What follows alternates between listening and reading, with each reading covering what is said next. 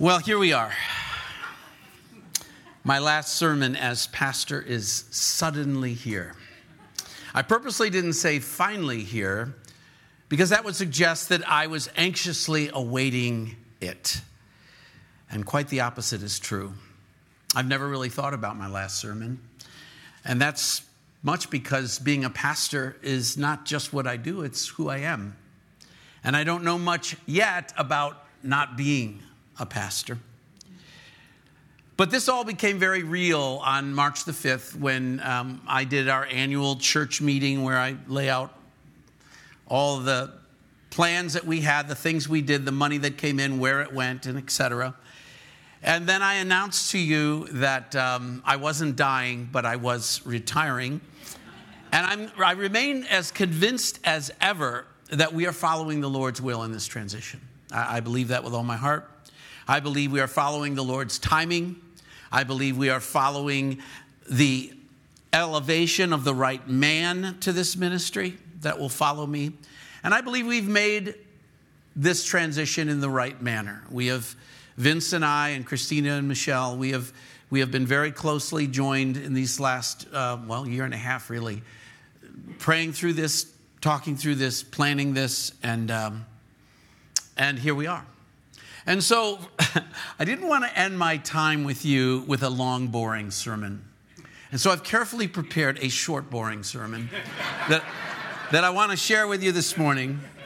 And actually, it's something that is very, very important for me to share with you. To share with Vince and Christina, although I know that they're on the same page as me on every one of the points I'm going to share this morning. But also for each one of you individual believers, Christians who call yourselves members of this church.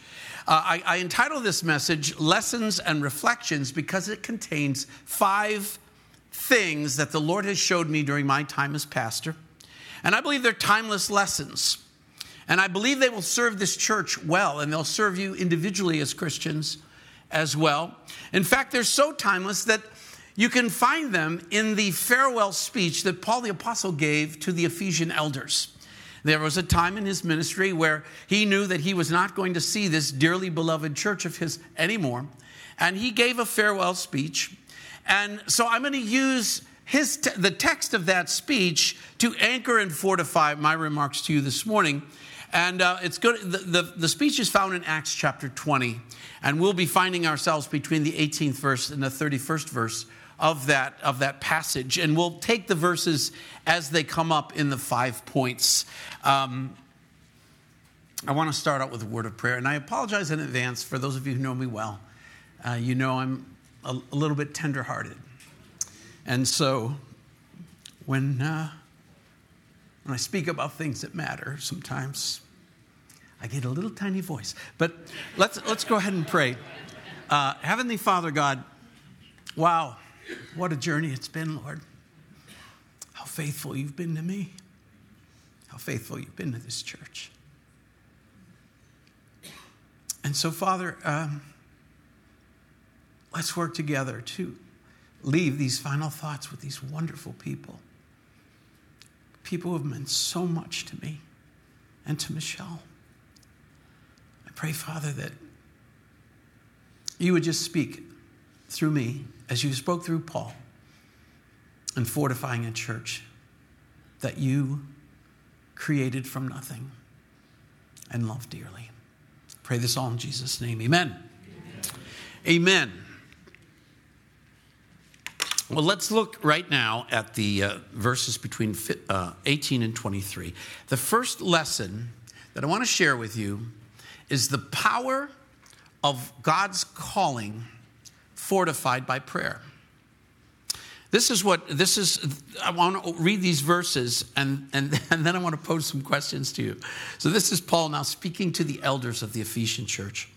He says, when they had come to him, he said to them, "You know from the first day that I came to Asia, in what manner I always lived among you, serving the Lord with all humility, with many tears and trials, which happened to me by the plotting of the Jews, how I kept back nothing that was helpful, but proclaimed it to you, and taught you publicly and from house to house, testifying to the Jews and also to the Greeks, repentance towards God and faith towards our Lord Jesus Christ. And see, now I go bound in the Spirit to Jerusalem, not knowing the things that will happen to me there, except that the Holy Spirit testifies in every city, saying that chains and tribulations await me. Now, if we look at what Paul just described in those verses, things that are going to be in his immediate future, what the Holy Spirit has revealed to him, we could wonder, why would Paul go in that direction at all? Knowing these things, why would Paul put himself out there to go in the midst of these things? If we summarize the things that he just shared in those verses I read, he said that he's serving the Lord through tears and trials. He knows that his countrymen are plotting to kill him continually. He preaches repentance to the Jews who viewed him as a heretic and as a traitor.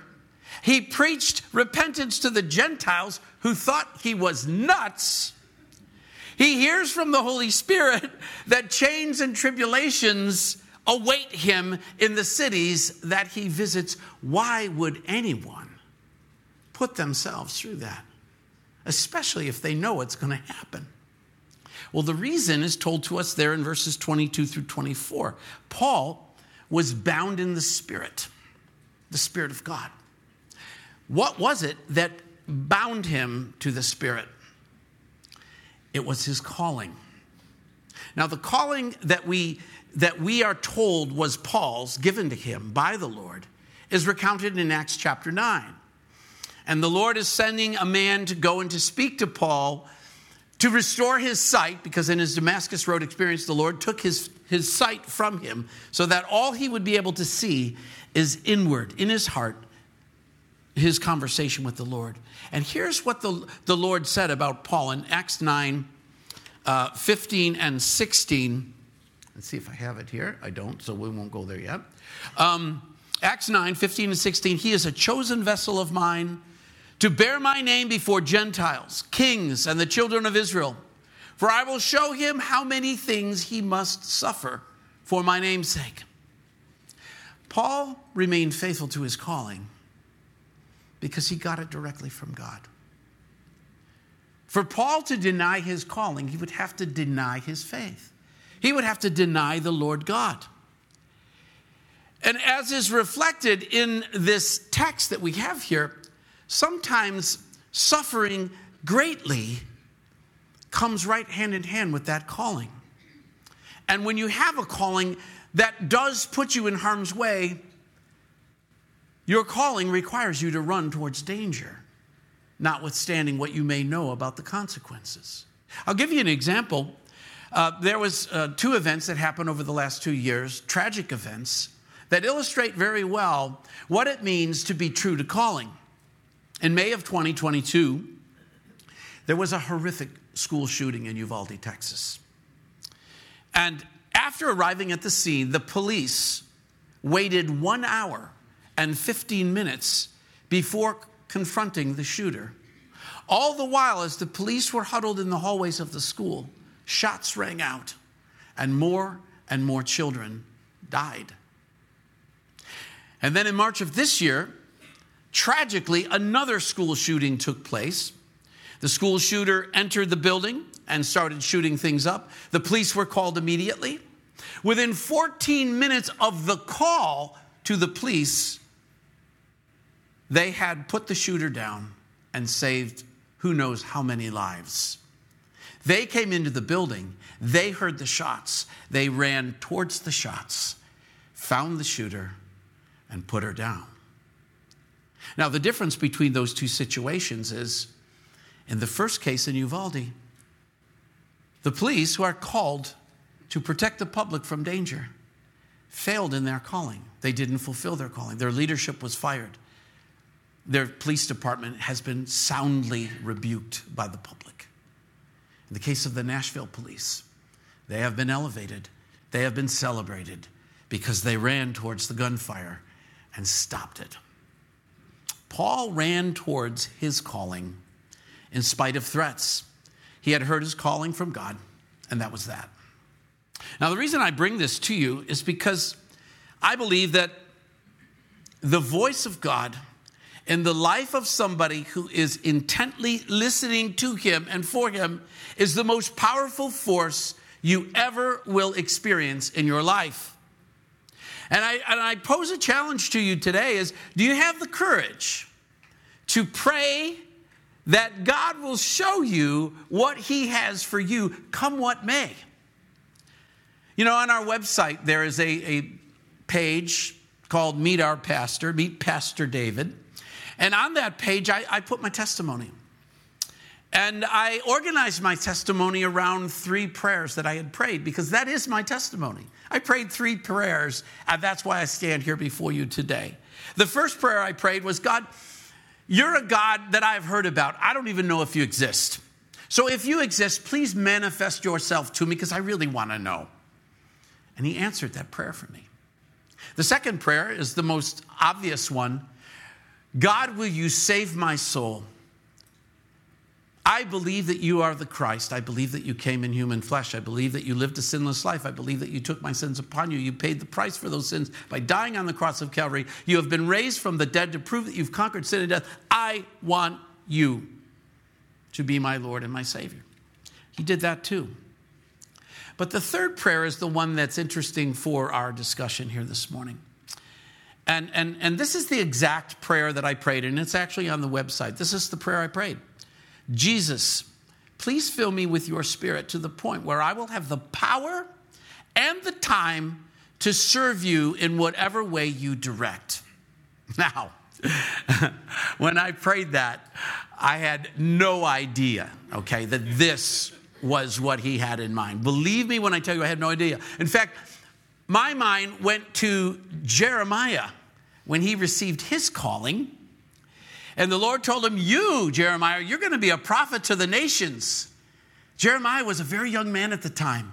He protested to God on 2 accounts. He protested on the account of his age. Lord, I'm just too young. And he protested to God on the basis of temperament. I'm just too timid. I could never do that. And those 2 objections came into my mind. And I thought, Lord, they apply here too, just in the opposite measure. Age, I was too old. I was 49. I'd spent a long time going down a long road of doing other things. I'm too old. And temperament, again, in the opposite measure. God, I'm just too aggressive. My entire life up to that point was pugilistic, was conflict, my entire training, first in the legal profession as a litigator, as a negotiator, then in the business world, as a business leader, I did not have the wiring for let go and let anybody do anything, okay? And yet the Lord, the Lord answered my prayer in ways, I won't take you through it, but sometimes the Lord can rearrange the furniture in your life in a way that you never saw coming. In fact, if he had told you, okay, I'm going to answer your prayer, here's what I'm going to do. You say, well, wait a minute. Maybe we won't go there. But the Lord will do it. The Lord will answer your prayers in ways you would never imagine. It reminds me of a story of this elderly widow. And she lived in these row houses in low-income housing where the houses are stuck one to another. And every evening she'd go out on her porch. And she would just have a time of prayer and worship by herself before the Lord. Well, her neighbor next door was an atheist man who thought the lady was out of her mind. And so whenever he would hear her prayers out there on her back porch, he'd come out on his back porch, which was adjacent to hers, and tell her what a crazy old coot she was, because there is no God, and your prayers are just going up into the air, and nobody cares, and nobody's listening. Well, one day she was out there in the back porch, and she was short on food for that week, actually. And so she was praying to the Lord for provision, to provide her with food. And the man heard from his kitchen, there she goes again, praying for food. And he was going to go out there and mock her again, but then he got another great idea. So he jumped in his car, he ran to the grocery store, he bought a week's worth of groceries. He brought them back, he put them on her porch, rang the doorbell, hid in the bushes. The old lady comes shuffling to the door, opens the door, sees all the food on the porch.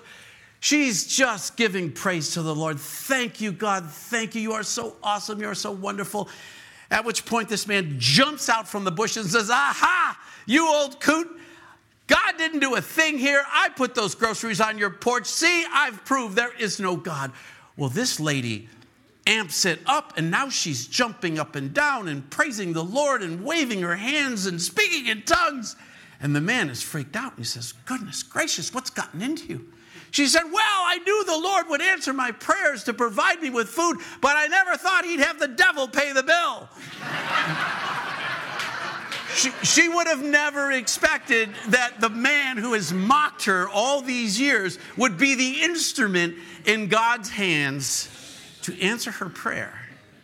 But there are times when God will answer your prayer in a way that you never saw coming. And Michelle and I, we know what that feels like. So, calling.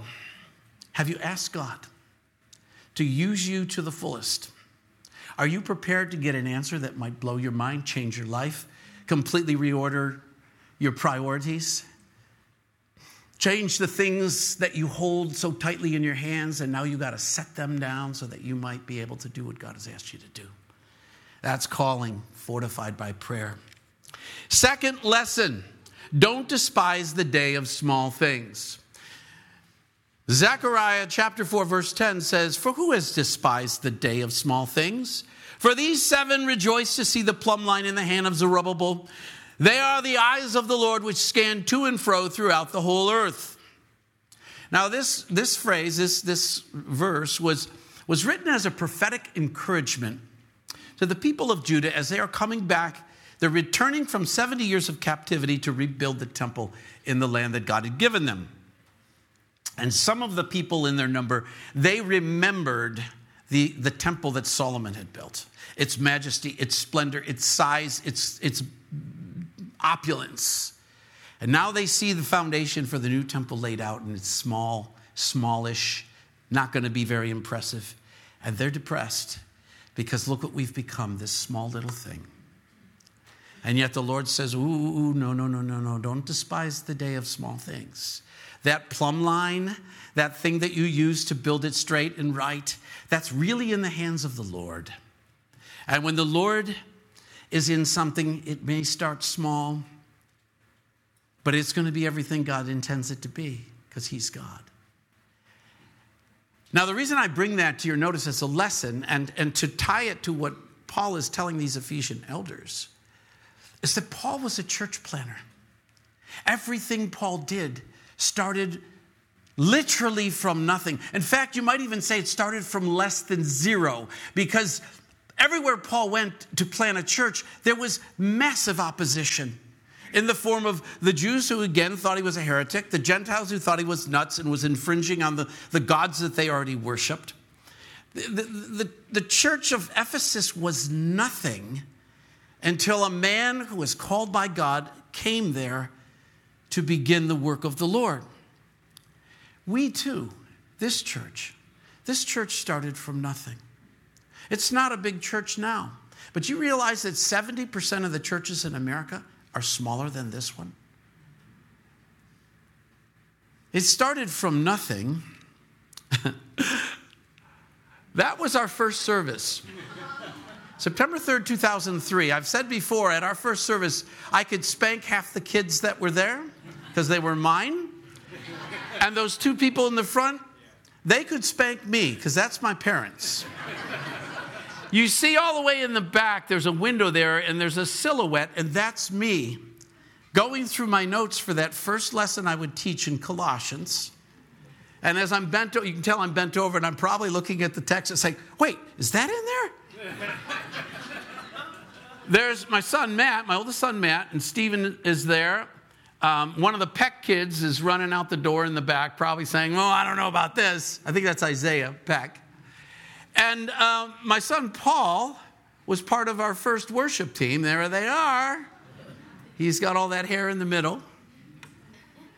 And this was what we started with. Our first nursery, right there with Michelle. Michael Powell's right there on the left.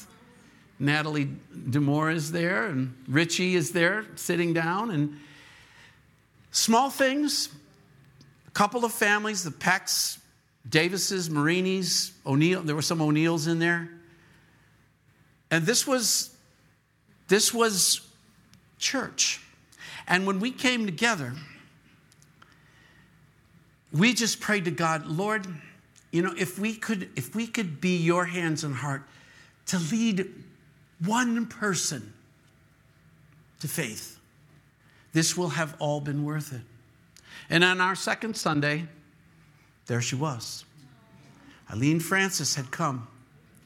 She came on our second Sunday. She had been living in Colorado. She was an excellent skier and ski bum. She was also a full-time fan of the rock group Fish. So she traveled all over the place watching Fish concerts. And then 2001 came along, and she lost a cousin that was like a brother to her. His name was Richie. And around that time, she also was with child, and she determined that child's name would be Richie, and that's him right there that she's holding. And she decided that life is short. Things are tough. And I need Jesus in my life. And the Lord brought us to us. We had the privilege of being the one to bring her into the kingdom. Our church might be considered small by some, but the Lord has done and will do things in this church that will blow your minds. You can never believe that, but we have just a little this or a little of that. We don't have a coffee shop. We don't have a bank in the church. I beg to differ. There's a coffee shop around the corner. It's pretty darn good. There's a bank across the parking lot, and you can do your groceries and mail your letters here. So we're pretty awesome, but you know what I mean. Don't despise the day of small things. Every ministry starts out from nothing. The heart of God is what determines what will and will not be. And God's heart was with us from the beginning. And I believe he's with you still, with us still. I believe that everything we've done is exactly what he wants done for what he's going to do next. And I personally expect this church will explode. And the Lord will do great and amazing things. So that's lesson number 2. Don't despise the day of small things. Lesson number 3, and this is perhaps, it's fitting that it's in the middle because it's the bullseye of what we do. And that is the beauty of the ministry of reconciliation. Go back to verse 21 of the text we have for this morning. And Paul says this was what he was describing as his activities, testifying to the Jews and also to the Greeks repentance towards God and faith towards our Lord Jesus Christ. Now, as I've already mentioned, the Jews, they were turned sideways against Paul. The Greeks thought he was a nut. And there's nothing worse than getting advice from somebody that you have no respect for.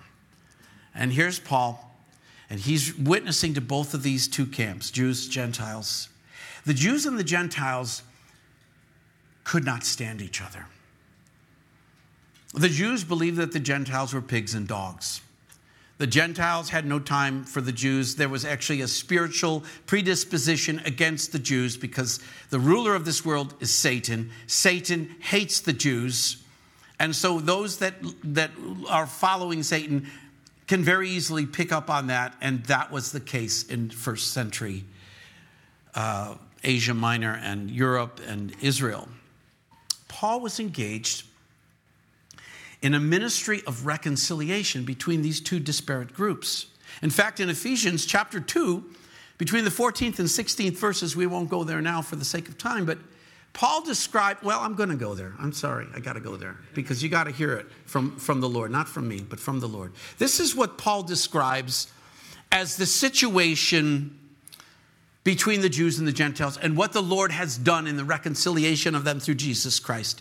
He says in verse 14 of Ephesians 2, for he, Jesus himself, is our peace, who has made both, now he's talking about Jew and Gentile, he has made both one and has broken down the middle wall of separation, having abolished in his flesh the enmity, that is, the law of commandments contained in ordinances, so as to create in himself one new man from the two, thus making peace, and that he might reconcile them both to God in one body through the cross, thereby putting to death the enmity. You see, left to themselves, all people have a problem being reconciled to anybody else, because it requires, if we're going to reconcile to one another, somebody has to give, and nobody wants to give in.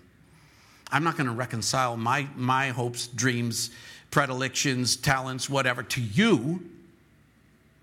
And so the life between Jew and Gentile of the first century, very factionalized, very bitter. Paul didn't attempt to reconcile the Gentiles to him as a Jew. He knew that was ridiculously impossible. It wasn't even preferable. What Paul was determined to do is to take Jew and Gentile and reconcile them to a single point, that point being Jesus Christ. And you know, it's a funny thing about reconciling to a single point among disparate groups of people. When you reconcile to a single point, you reconcile one to another by definition, because you're all going the same way. You're all valuing the same thing. Your value set, your worship, it's all going to the same place, and so you are reconciled. And what you and I have been given is the ministry of reconciliation. We don't reconcile people to us. We don't reconcile people to this church. Don't ever do that. We reconcile people to Jesus. First century, very factionalized. Our country today, even more so. It seems that people are working overtime to divide our people, to divide our nation, to divide us on the basis of race, ethnicity, socioeconomic status, opportunity, privilege, you name it. It's being thrown at everybody in our country. And the church is pointed to as working against that. And nothing can be further from the truth. We don't talk about equity. We don't talk about diversity. We don't talk about this or that because it's endemic to who we are. We reconcile people to Jesus Christ. And when people are reconciled to Jesus Christ, we are one. Just as Paul said, we are one. We are one body. We've been doing this for 2,000 years. We don't need somebody to come in here and lecture us about something that is the essence of Christ. And it is the essence of our ministry. We reconcile people to Jesus. If we do that, we are at the head of the class on the diversity scale, on the equity scale, on all those scales. Look around any healthy church. Look around in here. There's no division. There's no them and us. There's one thing and one thing only, Christ and him crucified. And because he was crucified for our sins, we live together in victory. We live together in victory. And we have been privileged to be part of that ministry of reconciliation. We've been able to reconcile families. Right there is Barbara Redmond, one of the most godly women I have ever known. And if you know Barbara, she's part of this church and has been for a very long time. You would agree with me instantly. The woman that's gazing into her eyes was her daughter, Jessica. Jessica had been estranged from her mom. Jessica had been romanced by the world. She had been dragged away from reconciliation, unity with her family. And through the ministry of this church and through the endless prayers of her mother and many others, Jessica came to faith. I had the pleasure of praying with her to receive Christ. And this was the day of her baptism, much like we did last week. And I wish you could see it. It's hard to see from probably where you're sitting, but if you look at the face, look in the face of Jessica and Barbara, it's as if they had been lost from each other. They had been in far countries. And all of a sudden, they encounter one another and they look in each other's eyes. And they see, Jessica sees who that woman is. She's a woman of God. Gave everything for that girl. Gave everything for her. And she will see her mother in heaven. Jessica tragically died not that long after that. But Barbara's life was full because she's reconciled to her daughter. They were reconciled to the same point. Barbara didn't have to say, you need to be like me. You need to do what I, blah, blah, blah. She said, no, you look to Jesus. And finally she did. And then she left us, but we were able to reconcile with her children. We were able to have her children reconciled to God. And Jazzy and Maddie have been part of this church since Maddie was a baby when a lot of that went down. And she immediately became part of this family. She found fellowship here. Reconciliation among races. 2010, when Haiti was devastated, we took a bunch of people, about 8 people over there. There was no black and white. There was Jesus. And we were doing VBSs like this one here, and we were going to church service. I got to play with their worship team. By the way, people get nervous and start tapping their foot when it gets to be around 11:30 because lunch is coming and it needs to come now because I'm hungry. Buddy, when you go to Haiti, first of all, it's 95 degrees and 100% humidity, and everybody's dressed to the nines. Okay? Men have 3-piece suits. Women are hats and gloves, and they are looking awesome. And they are singing. They are praising the Lord. They are the multiple Bible messages, testimonies, you name it. It is a rocking celebration of the Lord. And we were there enjoying that in unity, in reconciliation with the same Savior. India, we're going back in October. We'll be in 3 different places in India. Those people love the Lord. Those people will humble you with their devotion because they love the same Savior you love. And then, of course, this past Sunday, there's a good family that became great. There is Brittany, our dear Brittany, who is the administrator of this church, praying. She has prayed for her husband for years. And that was the day that he was baptized, and I purposely baptized him first so that he could help me baptize Fiona, their daughter. Reconciliation in families. Another great family, all being reconciled to the Lord. And it was Israel's day to come to the Lord. There's his brother right next to him and sister, and they are all seeing the same Lord and Savior. And that will be the bedrock of their family. And there he is, man. The Lord's got great things in plan for this kid. There's Brian, welcoming his children into the family of God. A good family is going to become great. Another great family. There's Daphne and Danny about to be baptized. Their dad speaking on their behalf. Mom hugging Daphne. This is the ministry of reconciliation. This is what we do. Huh? Liam and Cindy, getting ready to welcome a child into the world, building their foundation on the rock that is Christ, being reconciled. You know, husband and wife, if you're reconciled to Christ, your marriage is bound tight. 3-strand cord is not easily broken. Husband, wife, Jesus, happening right here before our eyes. Holly, opened a Bible one day, never knew anything about the Lord, opens the Bible. The Lord pricks her heart. Hey, beautiful daughter of the King, this is real. And she comes to faith. David, piano prodigy, prayed for by his parents. I remember praying for this kid with his dad, Jim Hitchcock, when he was just a baby. And here he is now being reconciled to the same Savior as his mom, Grace, who's there with him. And his dad, Lexi, needed fellowship so bad. Her life was off to the side. And then she meets beautiful women in our church, goes to a women's conference, reconciled to the same Savior. Absolutely beautiful. Kathy's granddaughter's been coming here with her good friend, Maddie McGann. Grandma, who'd been walking with the Lord, decides she needs to really become closer with the Lord. She wants to be a witness for her daughter, for her granddaughter. Gets in the water, reconciles herself again, starts to build a legacy for her granddaughter. This is what we do. This is the most important thing we do. Don't get in the busyness of ministry and forget that there are people dying without your testimony. without being shown the Word of God. This is what you do. This is who you are. Greatest joy of my life.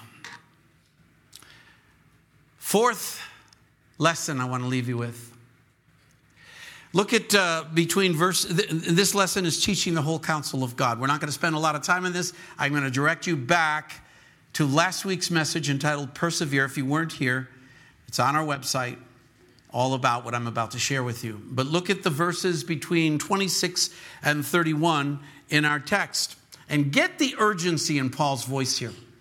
He says, therefore I testify to you this day that I am innocent of the blood of all men. For I have not shunned to declare to you the whole counsel of God.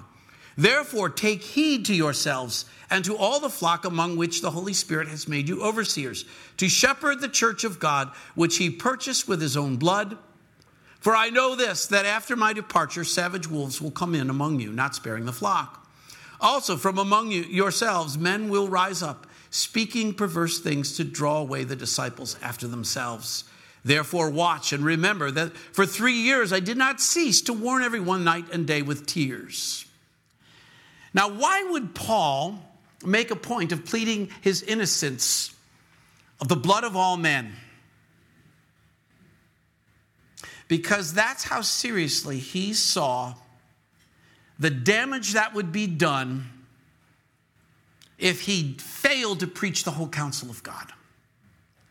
To fail to preach the whole gospel of God, the whole counsel of God, is to leave the flock malnourished. And if you ever watch any of those nature shows and you see the predators, the lions, the cheetahs and whatnot, and they're on the outskirts of the herd, they're looking for who's malnourished. They're looking for who's sick. Because those are the ones that they can run down the easiest and have an easy meal. And Paul the apostle states unequivocally, I am innocent of your spiritual blood because I have not shunned to teach you the whole counsel of God. There aren't many things that I can say before this church with a great deal of bravado and confidence. When I look back on my time as your pastor, I see the peaks, but I also see the valleys, and some of those were pretty low. And not because of you, but because of me. But I can stand before you today, and I can co-opt those verses. I testify to you this day that I am innocent of the blood of all of you, for I have not shunned to declare the whole counsel of God to you. And the reason why I feel so good about Vince being the next pastor is he feels exactly the same way. This is what we do. This is who we are. And a church that is malnourished is a prime target for the enemy.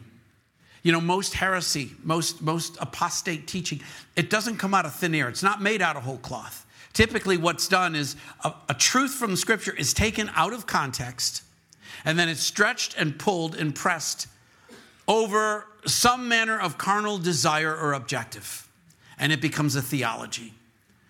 And people who are not schooled in the whole counsel of God, they don't see that coming, and so they suffer for it. And this is something we will never let happen here because we love you and because we want this church to be a vibrant, godly, spirit-filled church until the Lord comes for us. Now, finally, lesson 5. There's an epilogue. There's an epilogue to the church in Ephesus. The epilogue is always that little part at the end of a movie or a book that kind of summarizes the aftermath of the action. And there's an epilogue to this beautiful farewell sermon of Paul in Ephesians. It's found in Revelation chapter 2, verse 4, the letter to the church at Ephesus. And if you look at that letter, it's puzzling. It's puzzling and it's troubling because there's a contrast there. I'm just going to turn to it real quick. But in that letter, the Lord says these things, says he who holds the 7 stars in his right hand, who walks in the midst of the 7 golden lampstands. That's Jesus. I know your works, your labor, your patience, that you cannot bear those who are evil. And you have tested those who say they are apostles and are not, and have found them liars. And you have persevered and have patience, have labored for my name's sake, and have not become weary. Wow! That's pretty awesome. These guys got it going on. Except the next verse, which is that one. Nevertheless, I have this against you, that you have left your first love. That first love that he refers to is the Lord God himself. How could this be? How could they be doing all this good stuff, persevering with patience, laboring in his name, discerning evil and kicking it out? Isn't that what we're supposed to be doing? That's a qualified yes. See, here's the thing. We have to be careful not to let the work of the ministry rob us of the privilege of ministry. This happens more often than we care to admit, and it's easier to fall into it than I would care to admit.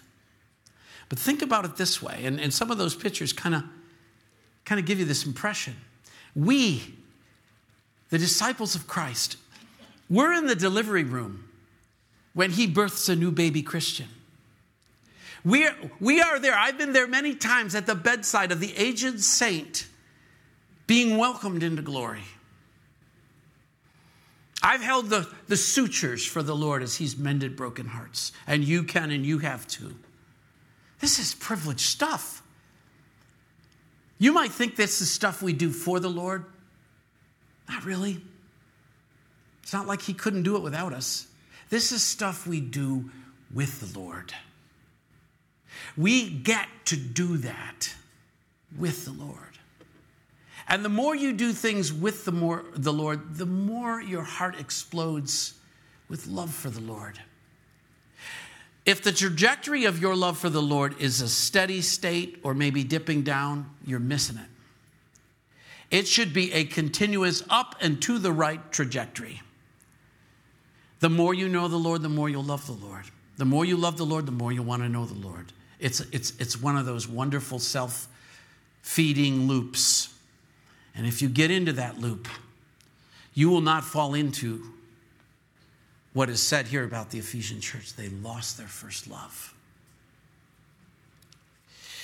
For me, this is my last sermon as a senior pastor of this church. But I have ministry ahead of me. That's my first and future ministry. I have many opportunities with our ministry partners in India and other places in the world that I want to be more involved with. I have opportunities with some other ministries to help them, shepherd them. I hope I'll get a chance to play on the worship team long enough to whip out that white Telecaster. But I want to minister to my family. My heart is for my grandchildren. There's my grandson, Dara, there. In about another 10 minutes, he'll be taller than me. He's 10. I want to ask my wife, Michelle, to come up here. Because, as Paul said, many times you don't see her. But our services are very often wonderful because of what she does. Our children are loved and blessed, all of our children, because of what she does. And I am blessed in the middle of battle because she is my partner. And she is the most godly woman I know. And I love her dearly. I want to thank also my sons. Stephen and Matt have not lived in this area much, but when they were here, they always served in this church faithfully. Paul has been here for all of our years, I think, but maybe 4 when he was in Egypt. New Jersey.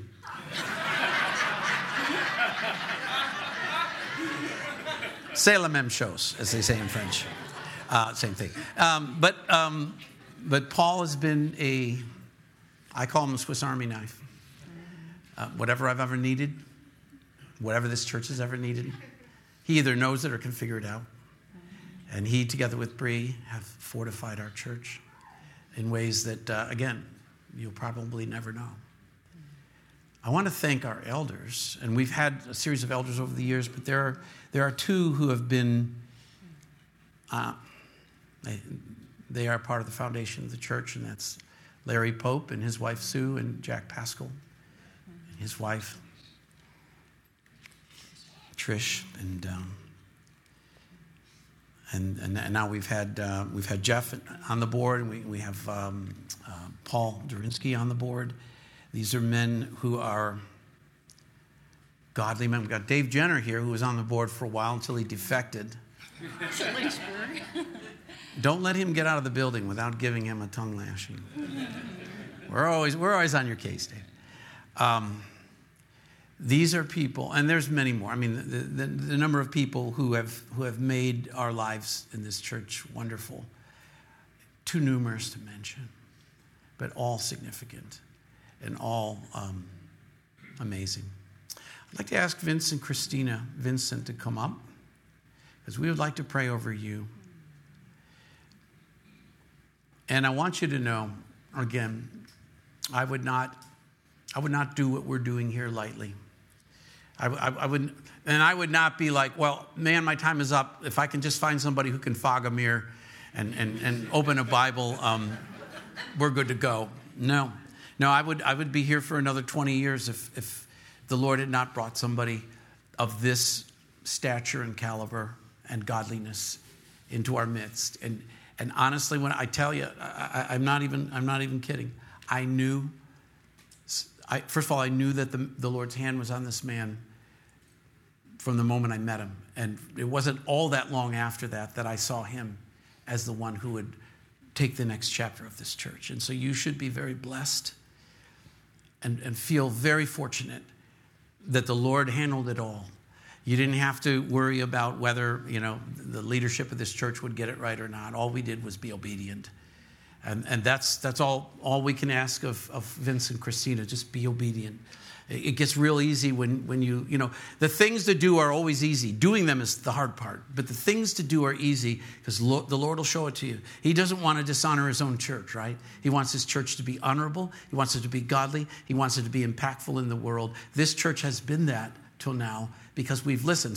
The only thing that ever got in the way of our church was me. And that's true of most churches. The most dangerous impediment the church can have is the pastor or pastors. And so you got to approach this with enough humility to say this is God's church. When the day comes when you're handing the torch off, you're not giving your church to somebody. You're giving God's church to his next man, okay? So stay humble, brother. But let's all pray. Can I ask the other elders to come up? Jeff, come up too. Can we pray? Can we pray over this beautiful couple? We are so fortunate to have this beautiful couple.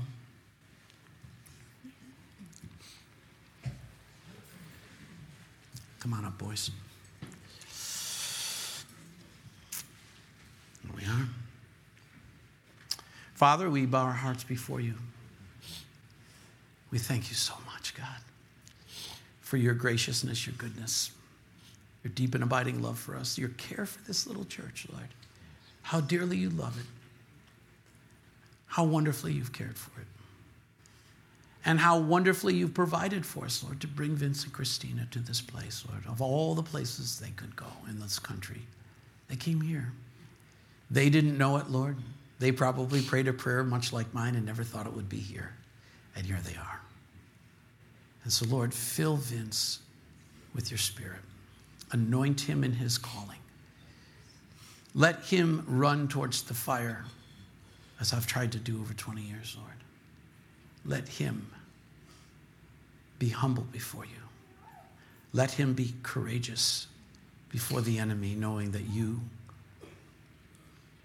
your right hand will guide him. Your staff will protect him.